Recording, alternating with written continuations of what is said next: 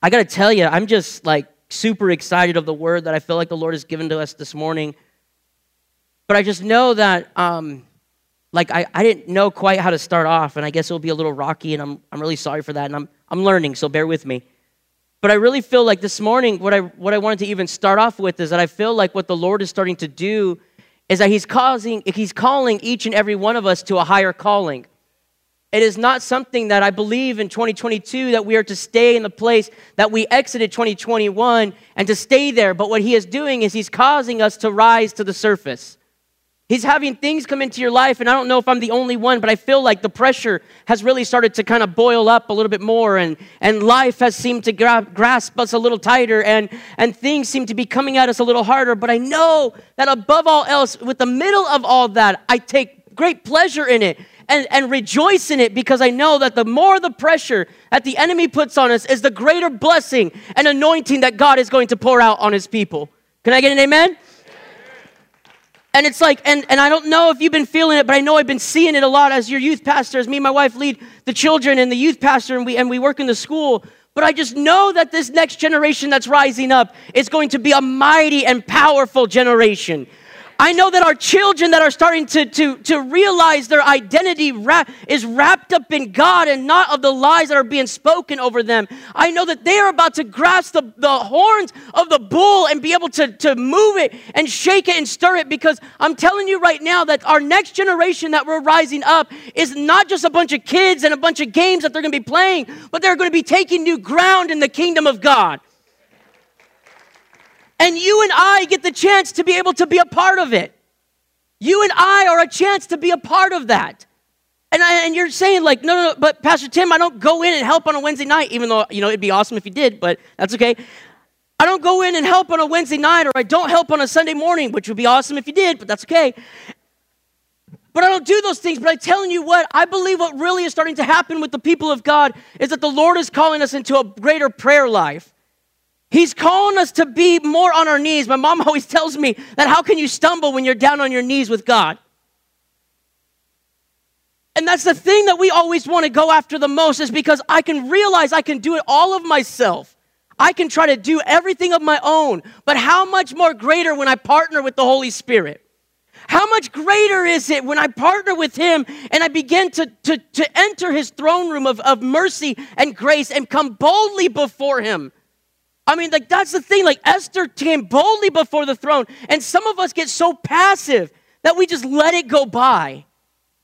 You know what I mean? It started to kind of get to me this week that I was realizing, it's like, man, I want to do so much as a father. You know what I mean? Like, I want my kids to be blessed. I want them to walk in this goodness that God has for them. I want them to walk in the anointing. I want the next generation that I'm leading of our young people to walk in that anointing. But I can't lead them if I myself am not willing to go there. I can't lead him if I myself am not willing to spend time with the Father and teach him about intimacy with God, but yet I myself am just trying to get through the motions and the tasks. But let it really be a heart posture that I want to see all that He's got for me. I want to spend time with Him. I want to spend time in His Word. Even last night as I was preparing for the message, I had my headphones on and I had the noise canceling feature on my headphones on. My kids were already in bed, so I did the father thing. I put them to bed. I was, I went into my room. My wife wasn't there, and I just put my headphones on. I put the noise canceling, and I just started just praying as I was putting notes together. And next thing I know, I find myself on the floor, just spread out in the presence of God, not even listening to music, but just listening to this guy pray of revival and pray of anointing and pray of what God's doing into this next generation. I'm just praying and praying with him and going after His presence, and then something touched me, and it was my wife that walked into the room. I was ready to come up swinging, you know what I mean? Like, back up, because I knew the doors were locked. And she was like, I was ringing the doorbell. I'm sorry, but the noise canceling feature was on. She was like, I've been in the house for a few minutes. I'm sorry. But let that be our heart posture, you know what I mean? Let that be our heart posture, that we drown out all the noise around us. Let it be our heart posture from here on out, that I just want to seek His presence and all that He's got for me. And not even just like, now please, like I know I say like all that He's got for me, and it's not just seeking Him to get the blessings, but it's seeking him because I just want to know him more. I know that he's got blessings for us, and I know that he's going to pour out the increase on us. But my heartbeat lately has been, God, like, give us fresh revelation, but also give us a revelation of good stewardship to be able to contain and do what you really want us to do, to be able to be good stewards, because how much does he want to bless us financially, but I might not be a good steward with my money. You know what I mean? Like, he wants to do so much in our life, but yet I'm not willing to put in the work to be able to understand the kingdom stewardship that he's got in my life and what he wants to do and how he wants to do that. And so, like, that's been, like, my prayer so much, as I've just been, like, so many things, like I said, in my journal that I've been just writing. Like, I just want to just seek his face even more. I just want to know him even more. Like, I want to know him with a greater intimacy with him, a greater time of just spending with him. A lot of times, I when I'm counseling or talking with people, with our young people, I try to tell them, they're like, man, I just can't wait to read the whole Bible, and I think that's great. But first download the Bible app on your phone so that you can be able to read the Bible. Now I know, like, I would want them to buy a paper Bible, right? And we want them to buy the marker so they can highlight it and do their thing. And yes, I totally get that. But in today's generation, with everything being done on our phones, our tablets, our computers, hey, I don't want it to be where the enemy has snuck into the electronics to try to grip hold of our next generation, to try to get them to think wrong about each other, or to think wrong about society, or to think wrong or the wrong identity. What I want them to do is, what in the middle, what they're holding on into their hand is their telephone or their cell phone, and be able to know that the verses that have impacted me so hard can be able to be sent to them, to be able to be read by them. And so I just know that God is doing so much in us and through us and into the next generation. But I feel like this morning what the Lord is doing, and what the message that I have for us is that he's calling us to courage. He's calling us to courage. He's calling us to a greater awakening. He's calling us to rise up, and he's calling us to be able to see what he wants to do and how he wants to do it. But we cannot stay in the exact same place that we have always been and expect God to do more than he's ever done. I feel like at times it's like I want God to do so much more, but I'm not willing as Peter to step out of the boat. I'm not willing as Esther to go and break every law and stand before the king, and if I perish, I perish. I'm not willing to take that moment of fasting and prayer when the disciples are trying to do things, and Jesus says, all these things will come about but by prayer and fasting. So that would be my heartbeat for us this morning, that when we're going into a call of courage, it's the ability to do something that frightens us. Yes. How many of you like to be frightened? I mean, not like my wife last night when she, touched my arm and it freaked out. I'd like to say that I got up like swinging, but I think I got up and more like screaming. I'm just going to throw that out there. I'd like to say the manly things, like stood up and was like, back up, back up. But instead, I like screamed and flailed and then fell to the bed or something. I don't remember. I blacked out for that moment. Okay, we're going to have some fun. Oh, I'm telling you, one night I was closing up the church on a Wednesday night. If I've told you this story before, I'm very sorry, but you're going to hear it again. And I was closing up the church, and Pastor Christy, I love her dearly. She's so amazing. But she likes to hide in dark corners. So I'm closing up the church. It's like first or second time we had just taken over the youth group. First, second time, a lot's going through my mind. Like, man, this is going crazy. This person was there. Oh my gosh. And as you're going through, you're turning off lights. And as you do in the house, doing the father thing, flipping off lights, closing up the church. And I come around one of the sides of the building, and they're having worship practice. And I was just thinking of something, and all of a sudden, from this dark shadow of a corner, Pastor Christy jumped out. And she didn't even jump out like super hard. She just kind of went like, rah. And I screamed so loud that all of heaven, I think, shook at that moment. Jared said that they were in here playing, and the worship team looked around, and he just goes, that's Pastor Tim. Pastor Christy scared him.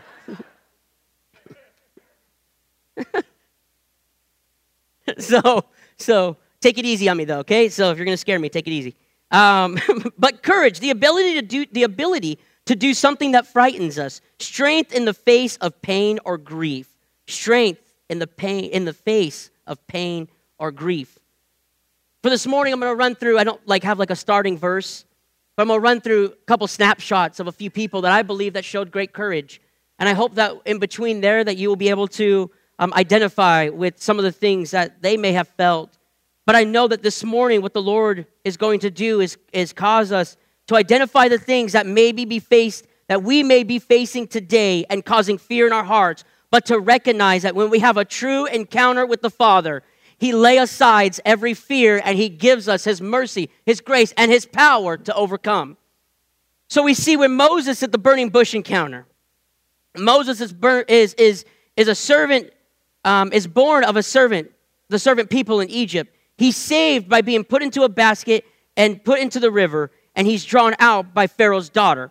Now again, you can find this in Exodus 3. I'm giving you a quick snapshot, so please be like, Pastor Tim, you missed a bunch. I'm trying to give you a few things because we're going to get to it. So he was raised by Pharaoh's daughter. He was raised in royalty, but still had the feeling of not knowing exactly where he was supposed to be or what he was called to do, because Moses' family had come in and started to be like the midwives or his tutors. And I'm sure that they had that opportunity when they could to be able to speak the true identity of Moses. You are not of the Pharaoh's household, but you are called for a greater purpose. That's why I believe it is so important for community to be around us, because it is a chance and an opportunity for you to be able to speak into my life, to be able to say, Pastor Tim, I know God has called you for more. You don't have to act like that. You can be better. And it's an opportunity for us to be able to speak into your life as leaders. Hey, I know God's got a purpose for you. We might not be acting like it at the moment, but we're going to call you up, because what the Lord wants to do is so much greater than the sin or the mess that's trying to push you or to try to wrap themselves around you. Does that make sense? So Moses is going about, and one day when Moses is older, he sees that an Egyptian is having an argument and treating a Hebrew person very unpoorly. And Moses goes over and actually ends up killing the Egyptian person. Sometimes when the Lord is calling us to courage, it's going to be as Moses to stand up for injustices that are being done. Because you and I will see them from a kingdom, heavenly perspective. Then not merely of what I can get out of it, but what does God really want to do in this person's life? Because He is calling each and every one of us up to be a courage to the people around us at our jobs, to the people at our school, to the people in our family, and even into our own household, for us to speak courage into them. It was interesting enough that I asked my oldest son, Micah. He's actually in here, so I asked him for permission to be able to share this. I wanted him to come up here and share, but he said no. But last night, I get done putting the notes together. It's like super early into the morning, and I get into bed, and or maybe I was just finishing. I think I was just finishing the notes, so I'm putting everything down, and in walks my son, and kind of scared me at a moment, and I turn and look at him, and he's like in tears, and I'm like, dude, what's going on? And I don't know, it's early in the morning, so I jump up, and we start talking. He starts talking about this dream that he had. And he starts saying in the dream, I can't really explain it. That's all he kept saying, like a lot. It's like, I can't really explain it. And he said, but in the dream, I looked at myself and I was hideous. I was I was unrecognizable. I was so messed up. And he's like, and it scared me so bad. And I woke up. And I'm like, dude, first off, we're going to speak true identity into you. And we're going to let you know that whatever dream or whatever thing is trying to attack you to tell you you're not good enough, that's a lie from the enemy. And so me and my wife get up and we start praying over him. And, of course, my wife's holding him and rocking him. And I've got my hand on his back and we're praying over him. And then he decides to go back to his room. And so I'm kind of waiting for him to make his way on back. And he slept the rest of the night, which was amazing. And so today I was asking him, I said, what did you feel? And he said, when I got back to my bed, I felt such peace. When I got back to my bed, I felt like being comforted or being comfort. And he said, like the thing that was like trying to scare me was no longer there. And can I say this to us that now again, it's because of the voice of his parents that was being spoken into his life. But I think even the more was because his parents knew that it couldn't just be the affirmations that I could speak into him, but it's got to be the affirmations that our Heavenly Father is going to speak into him. It's got to be the voice of our Heavenly Father that speaks into my son's life to be reminded that you don't have to be scared, you don't have to be fearful because the Lord your God loves you. And that's where Moses, I feel like, is starting to get where he sees this injustice happening, and then the next thing what ends up happening is the Bible says that he goes to the Hebrews and they're arguing amongst each other and he tries to break up the fight. And what do? They speak to the insecurity in his life. And they said, are you going to kill us like you did the Egyptian? It could have been even this exact same Hebrew person he just saved the time before. And is now saying, are you going to do to me what you did to that Egyptian? Do you see how they spoke to it? And that's what caused Moses to flee. Is when the identity that was being spoken into him was the wrong identity.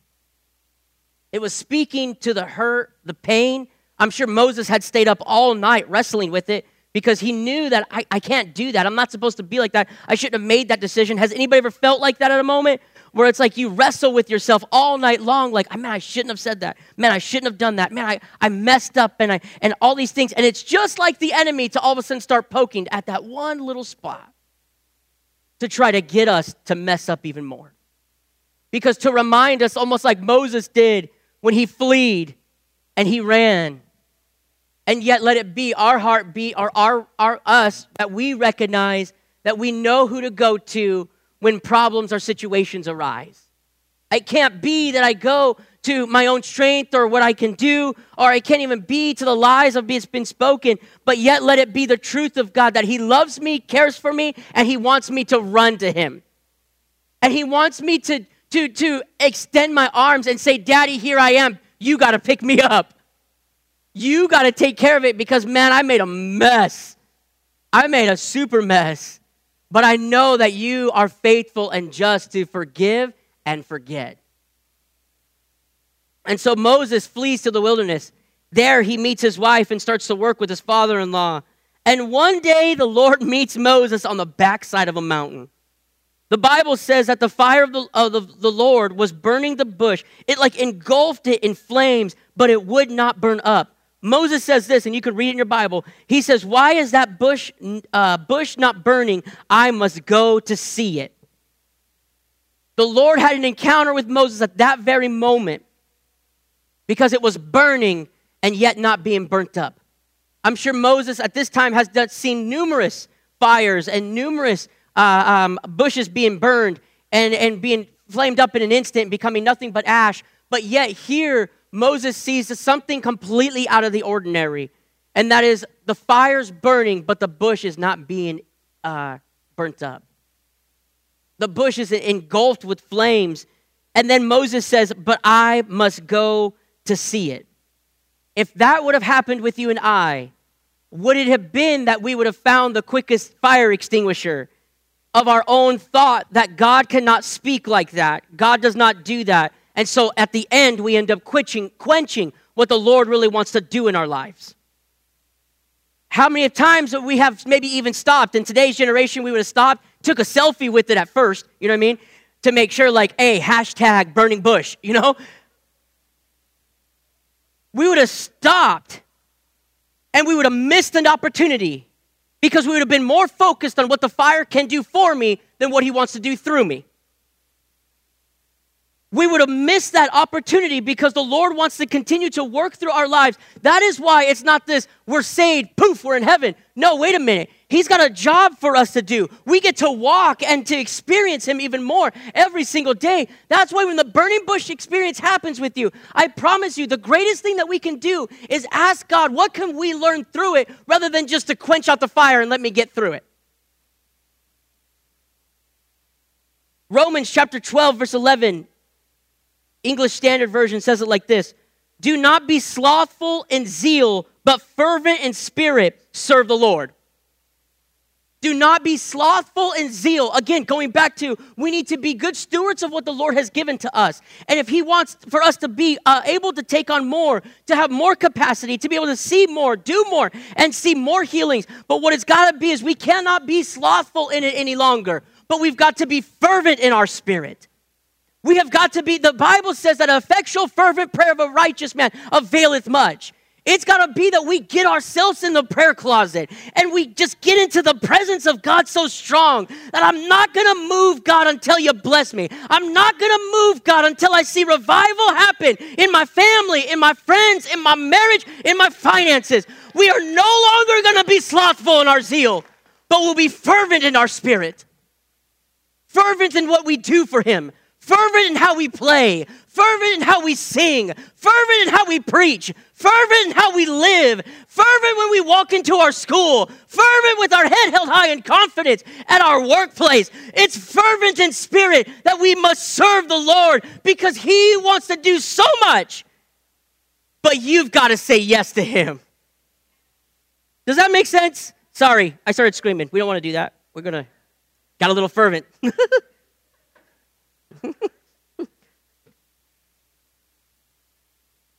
Fervent in our spirit. That means that no matter what comes my way, I know in the God that I serve. That means that when trials and circumstances come, foundation cannot be shaken because I'm fervent in my spirit. It means when things are beginning to be said about me, around me, through me, in me, whatever it may be, but I know that within me is greater is he that is in me than he that is being in the world. I know that greater is he that is in me than the thing that is coming against me. I know greater is he that is in me than the thing that's coming against my family. We've got to be fervent in our spirit. We cannot allow complacency to happen anymore. We cannot just allow us to be able to sit and buy and just watch things happen. But what it's got to be is there anybody in the house that says, I've got to be fervent in my spirit? I refuse to allow statistics to be able to take my generation. I refuse to allow statistics to happen to my marriage. I refuse to allow statistics to happen to my finances because I am a son of the living God. I am no longer bound by fear, but we are children of God. So let us walk in that in zeal and faith and in hope. Okay, I got off topic. No, I didn't get off topic. I got off my note. God calls out Moses from the middle of the bush. Today, I believe that he's calling us to do for us, he's calling us the exact same way, that in the middle of the burning, in the middle of the trial, in the middle of the circumstance, in the middle of the heartache, in the middle of the pain is where we will hear the greatest voice of God that is causing us to get up higher with him. Because he does not want to just bring people out of bondage, but he wants Moses to be able to know that he no longer has to walk in fear, but he can walk in confidence that he is a son of God.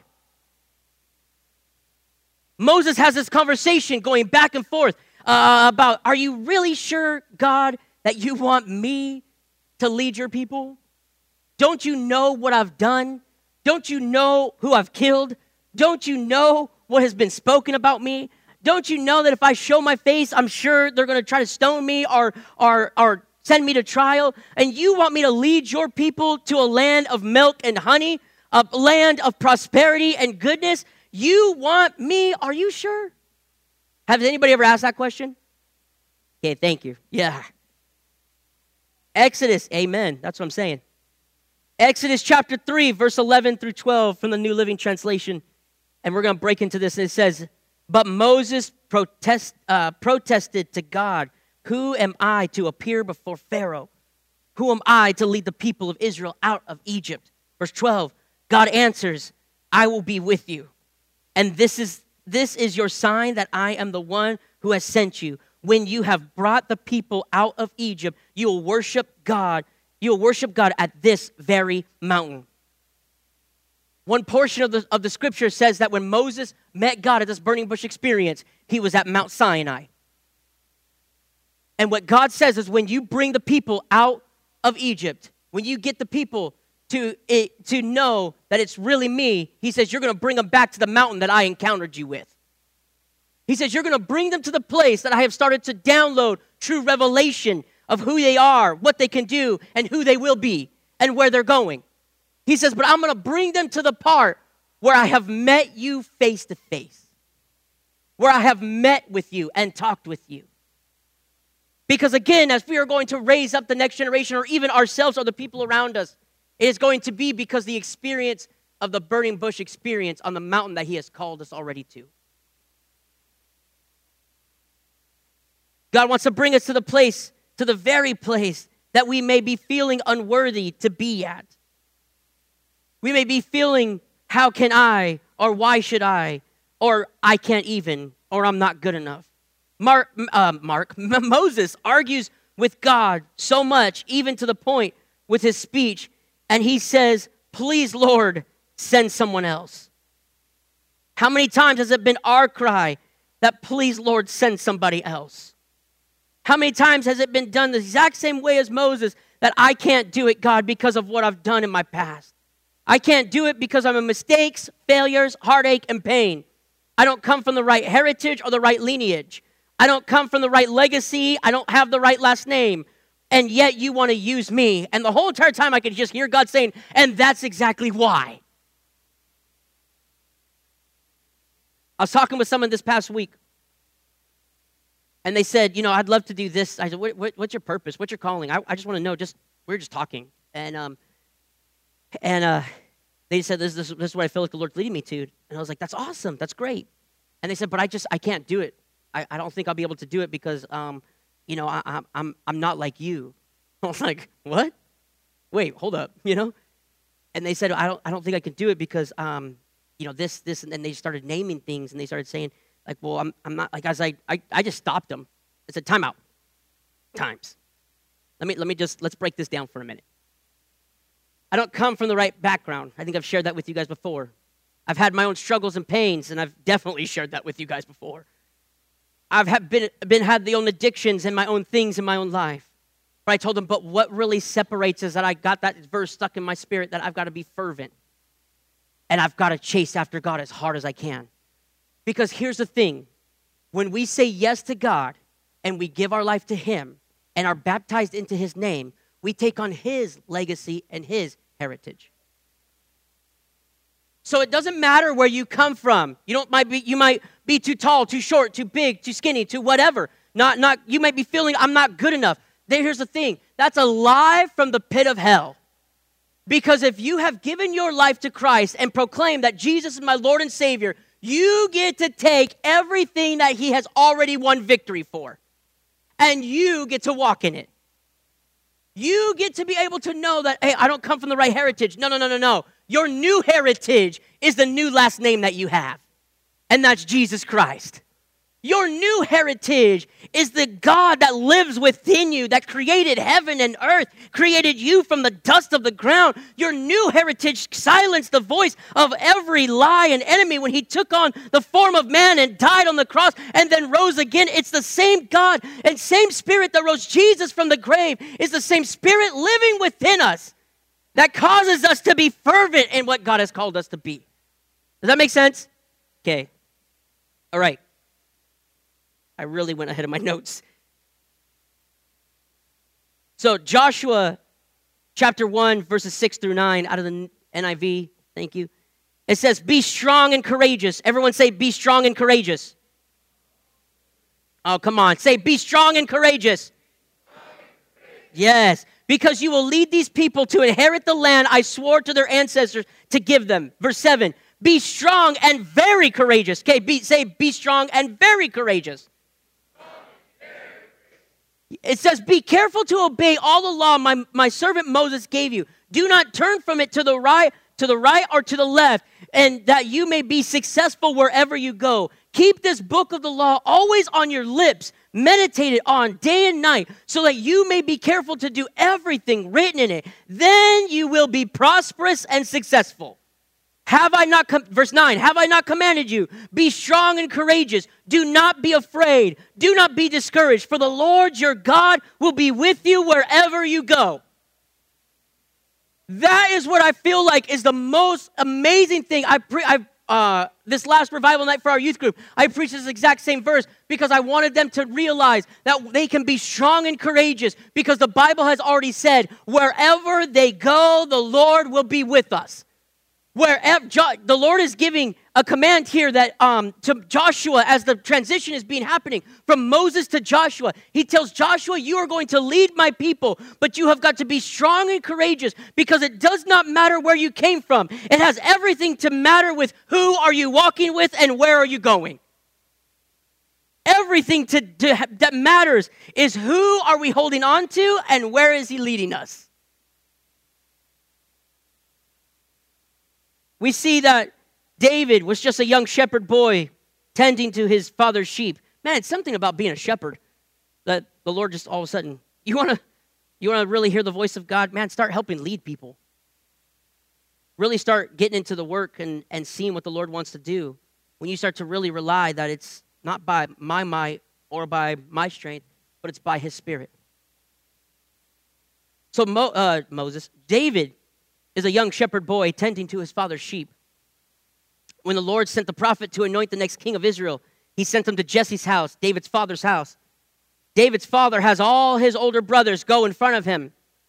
And I'm sure as they're strutting their stuff in front of the prophet to show that they really are the one that God is calling to be the next king of Israel. Each one of them, as they stand tall, as they stand strong, and as they stand brave, with all the correct armor, with all the correct words. And each time the prophet hears from God, and God still says, that's not the one. That's not the one that I want. And so the Lord tells the prophet, ask if there's any more sons. And Jesse says, I've got one more boy who's the youngest of the litter. I've got one more boy who I don't think that's the one you really want. And here's the reason being that I believe that is because he didn't call David with the rest of his brothers when they were supposed to parade themselves in front of the prophet. If Jesse had really thought that David could be chosen, he would have first brought him in with it. But he says, no, he's doing a work. Let's leave him. He's doing the little stuff that no one else wants to do. And David may have been maybe a little bit smaller than his brothers. Maybe a little bit skinnier, a whole lot maybe less battle experience, so they thought.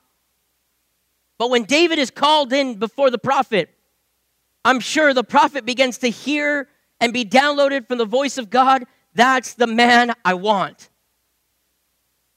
And each one of us, as circumstances, trials, and situations come into our life, you may feel like God doesn't know me, he doesn't see me, he doesn't love me, he doesn't care for me. And yet the whole entire time you are coming to church to hear some young guy get up from the pulpit and say that you're the person that he wants. You're the person that he cares for. You're the person that he died on a cross and rose again, because he says, doesn't matter what's happening to you. What matters is what he wants to do through you.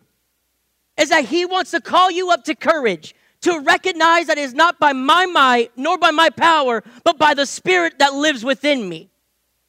He looks at the list of people that should be chosen, and yet it's not David. But when David stands there, the prophet hears from God, and God says, I'm going to cause David. The Bible says, I'm adding in there, paraphrasing, is that God says, I'm going to cause David to be the one to rise up. Because no one had seen yet, or maybe even heard about, the victories that David had already won in the presence of God before. Because we don't see those, he doesn't talk about those things until later when he's with Saul. Right then and there, he's just David. Like, He's coming through with his shepherd staff, with his harp. I mean, he's coming through just to stand there in front of this guy. And then the prophet says that's the one God wants, because don't look at his outward appearance, but God really looks on the heart. The call to courage is not going to be always going to be from the outside, but the call to courage to you and I is going to happen from within. It's going to be when you feel that I can no longer go on in those secret, deep, dark, down moments, is that the call to courage that the Lord really wants to do is to remind you that I've called you for such a time as this. I told our young people that we miss them when they're gone. And Pastor Tim, that's cliche. No, really. We get in the car and me and my wife will start talking, man, we didn't see this person. Man, we didn't see that person. We got to keep praying for them or whatever it may be. And we're going through. But I believe more than that there's such a spirit of suicide and depression that has been coming against this next generation, even here within our own city. And no, it's not, no, Caldwell, no, we're God's country, you know what I mean? No. There is a spirit that is coming against our children and our young people because he's realizing if he can get them, there's no one to pass the baton to. And so what I started preaching to our young people is that you've got to stay here. You got to stay right here because I'm going to miss you. And if no one else has told you they love you, then I'm going to tell you I love you. And if no one else has your back, then I've got your back. But you've got to stay here because it's the call to each and every one of us that we've got to stay here. Not just in this physical building, but we've got to stay here because there are people relying on you and what you're going to do because they might not be saying it to you, but they're watching you to see how are you going to handle the pressure. How are you going to handle the circumstance, the situation that comes into your life? And this isn't for guilt and shame, please, no. I'm saying that this is because God wants to cause us to call up into him, to sit in heavenly places with him, to do the work that he has called us to do.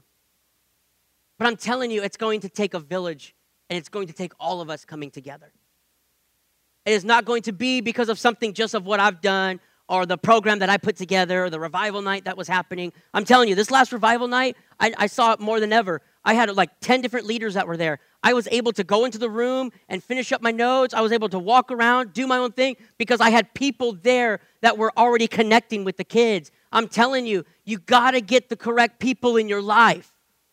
You've got to get the correct people that want to see you come up into God. Not tear you down, but rise up to who God has called you to be. You've got to connect yourself with them as much as possible so that you and I can be able to grow into who God has for us and who God has called us to be. 1 Samuel chapter 16, verse 7 from the Message Bible. Excuse me. 1 Samuel chapter 16, verse 7 from the Message Bible. It says, but God told Samuel, looks aren't everything. Looks aren't everything. Don't be impressed with his looks and stature. I've already eliminated him. God judges persons differently than humans do. Men and women look at the face, but God looks at the heart. Men and women look at the face, but God looks at the heart. The heart posture is so important to each and every one of us. I can get up here and I can preach to you all day long. And I know you'd be like, dude, it's Social Sunday. We got to get to lunch. But I can preach to you all day long. But if my heart is not in the right place, that's more what I went after last night. I'm just being honest with you. Is that okay? That's more what I went after last night. I put the notes together just a couple minutes. But I spent more time just on my face in my room in the presence of God because I just kept praying, God, let my heart be beating for you. Let my heart be ever calling after you. Let my heart be as the deer that pants after the water after a long run, that needs replenished and needs restored and needs revived and needs refreshed. Let it be my heart posture and let it be our heart posture that every time we come together, it's not just about what we can get, but how much more can we lavish upon the feet of our wonderful and amazing Savior. How much more can it be that we proclaim the name of Jesus, not just so that I can get through my problem, but so I can see my brother saved and set free, and I can see my sister delivered of the torment that she's been feeling, and that my heart posture be that I want to see the glory of God fall in this house so strong that people are not even able to stand because of the glory that is beginning to happen right here at Valley Church.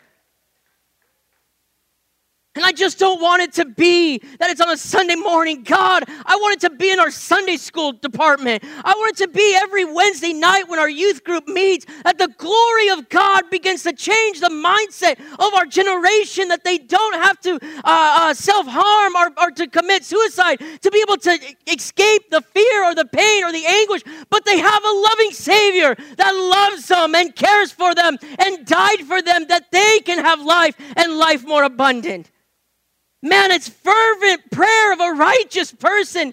It doesn't matter whatever, and I love what we do here. Please hear me out. I love what we do here, but let it be that our prayer is that we want to see more people changed by the gospel of Jesus Christ.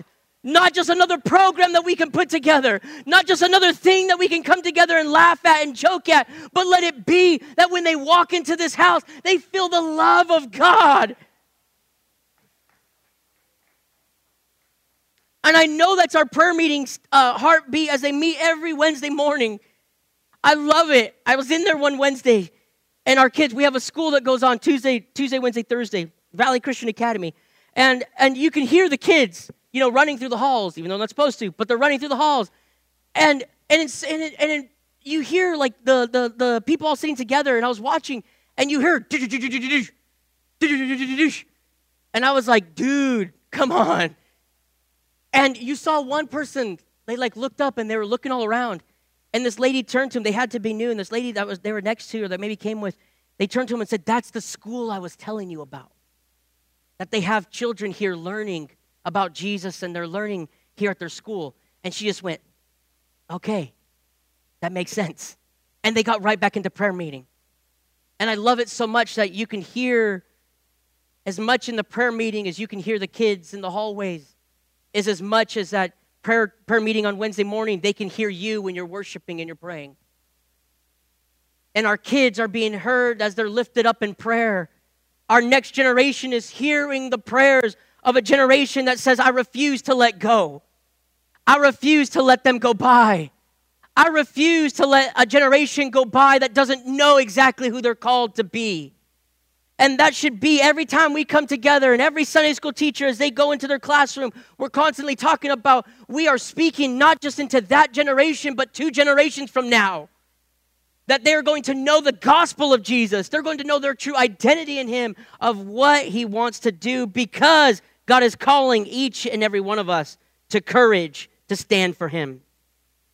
David goes to take food to his brothers, and he hears the call of the giant that is standing day after day and testing the people of Israel, calling out the ones that maybe look apart, act apart, but don't have it down deep inside.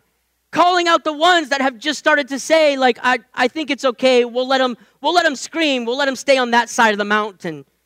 And yet they themselves are hiding behind trees and rocks. And David, as a young man, stands there and says, why are we cowering when the God has already given us the victory?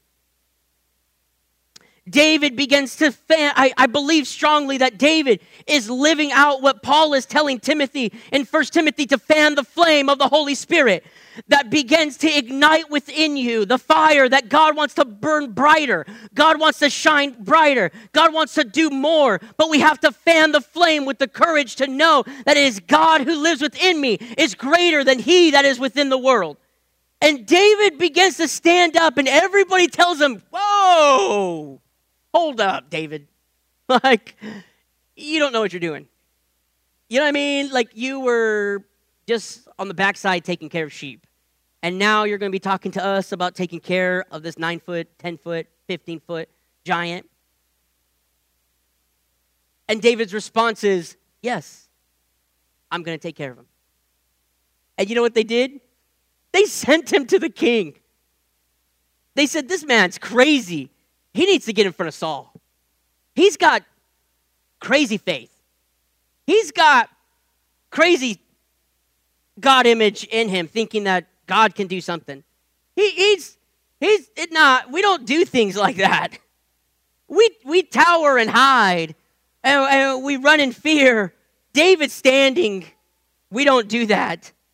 And David gets sent to King Saul, and King Saul begins to talk to him and tell him, you cannot stand before this giant because he has been a practicer of wars since his youth, and you're nothing but a youth. Saul speaks to his identity, and he speaks to his current situation. You're too young to be able to face this giant in the land. But David responds with the presence of God that he has walked in every single day has given me victory after victory. That when a lion came against the sheep, I killed it. And when a bear came against the sheep, I killed it. And he says, and if God can do it for those little victories, I know he can do it for this big victory. Within your heart and your mind, I'm declaring this morning that we want it to be that it may be a small victory. The victory may have just been that you got dressed and came to church this morning. That's a victory. The victory may just have been something super small, that their shoes or their kids are not on the right feet, but they're here at Sunday school this morning. The victory may be that we had just got up that morning and only read one verse before all hell broke loose. And I got phone calls and emails and life began to happen. But I know if God can take little victory upon little victory upon little victory, that he can declare that the greatest thing that is standing against us will have to fall like the giant that fought against David. Because David knew it's upon line and precept upon precept. And if God is going to do it here, he's going to do it over here again.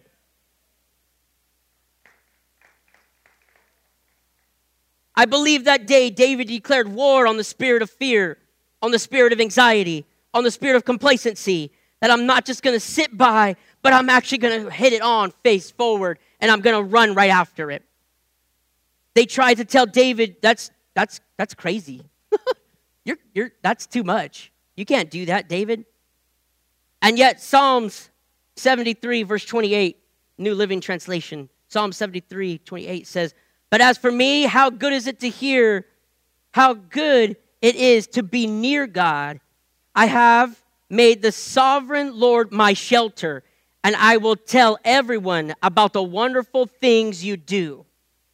David began to proclaim the victory of God. I'm going to tell everybody of the wonderful things that you do because I have made you my shelter and my hope. When we have sheltered in God, there is nothing that can come against you. There is no lie, no devil big enough.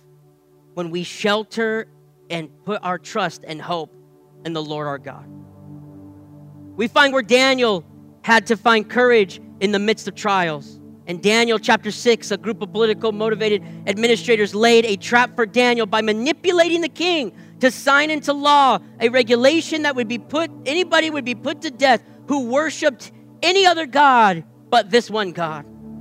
And Daniel, in the midst of all that, his conviction and fervent prayer was that in spite of all that is going on around me, despite being thrown into a lion's den, despite the punishment, I must be true to who God really is, and that he's faithful and just, and he's true. And we find where Daniel 3 times continued to go to the window and have the effectual fervent prayer of a righteous man that said, come hell or high water, my God is still bigger than everything else. No matter what comes against me, no matter what I'm faced with, no matter what may happen, my God is still greater than everything else.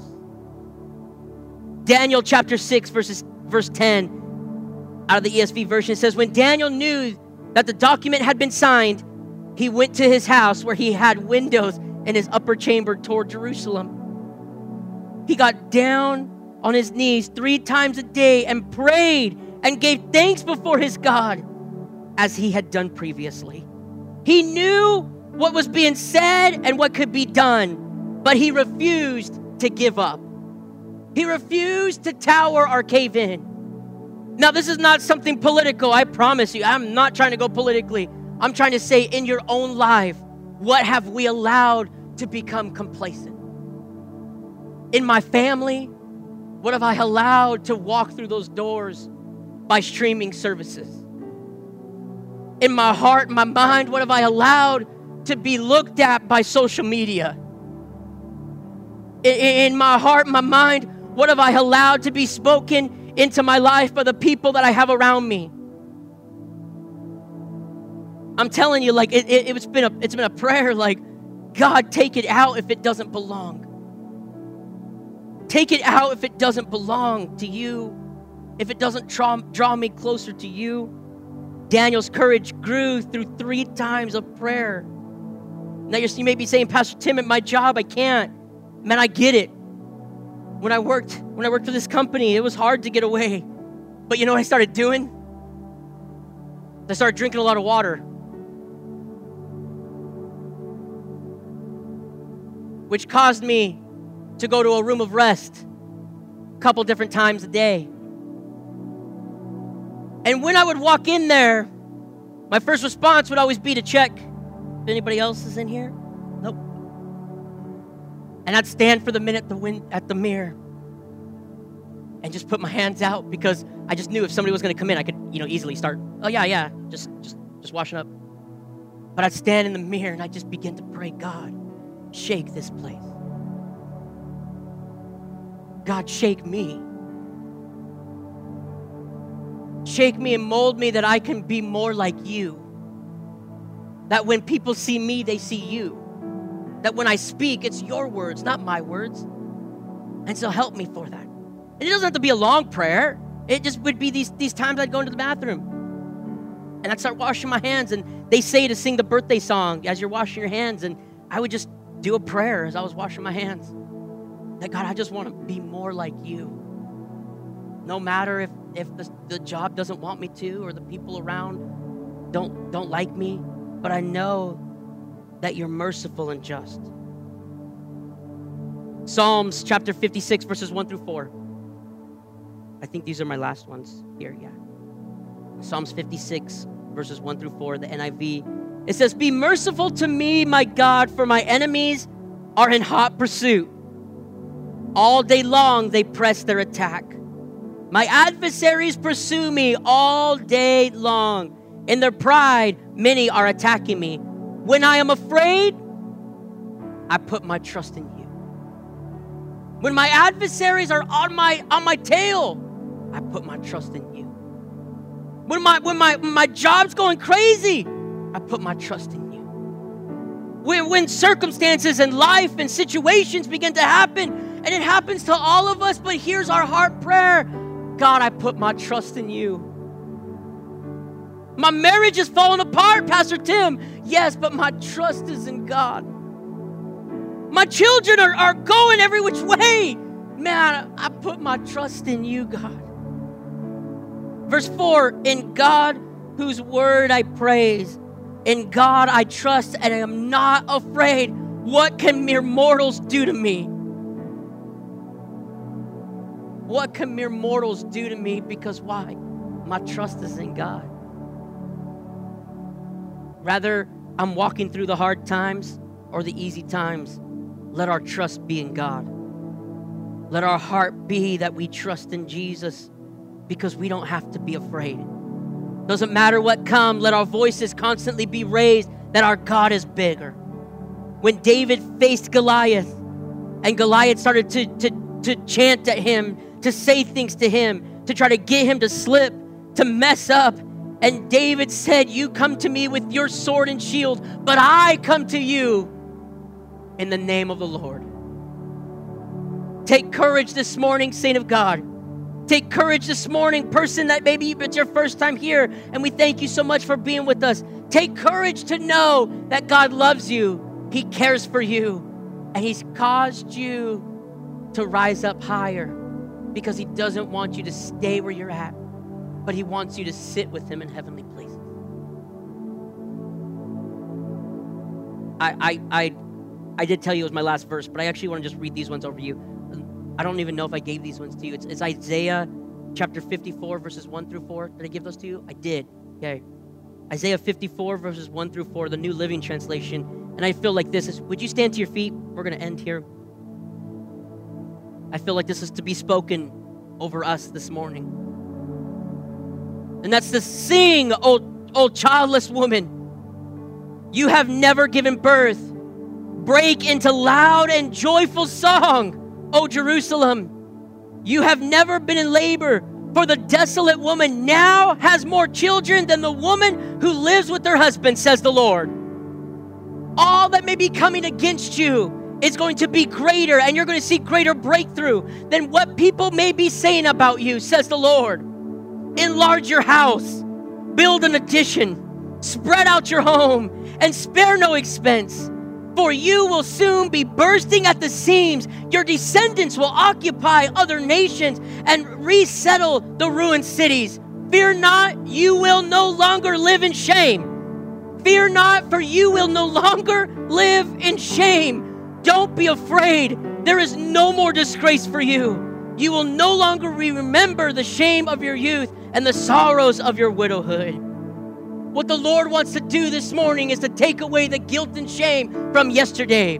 And even when it says widowhood, it's talking about my current situation. He wants to take the guilt and shame of even your current trials, circumstance, and situation to be reminded that I've got to start building the more and ready to take on the more. Because cities will be resettled and ruined cities will be rebuilt, and God will be glorified, and His glory will fill the place where we will be sitting, and God will fill the place of my house. God will fill my car. God will fill my children. God will fill my marriage. God will fill my disgrace. God will fill my shame. God will take it all away. But it's got to be that we rise up in courage to know that it's Him and Him alone. So as our prayer team comes up here, I don't know where you're at. I don't know what you're coming in with, but I do know what you can leave with. And I do know that's courage. That's hope. That's grace. And I hope I've conveyed that.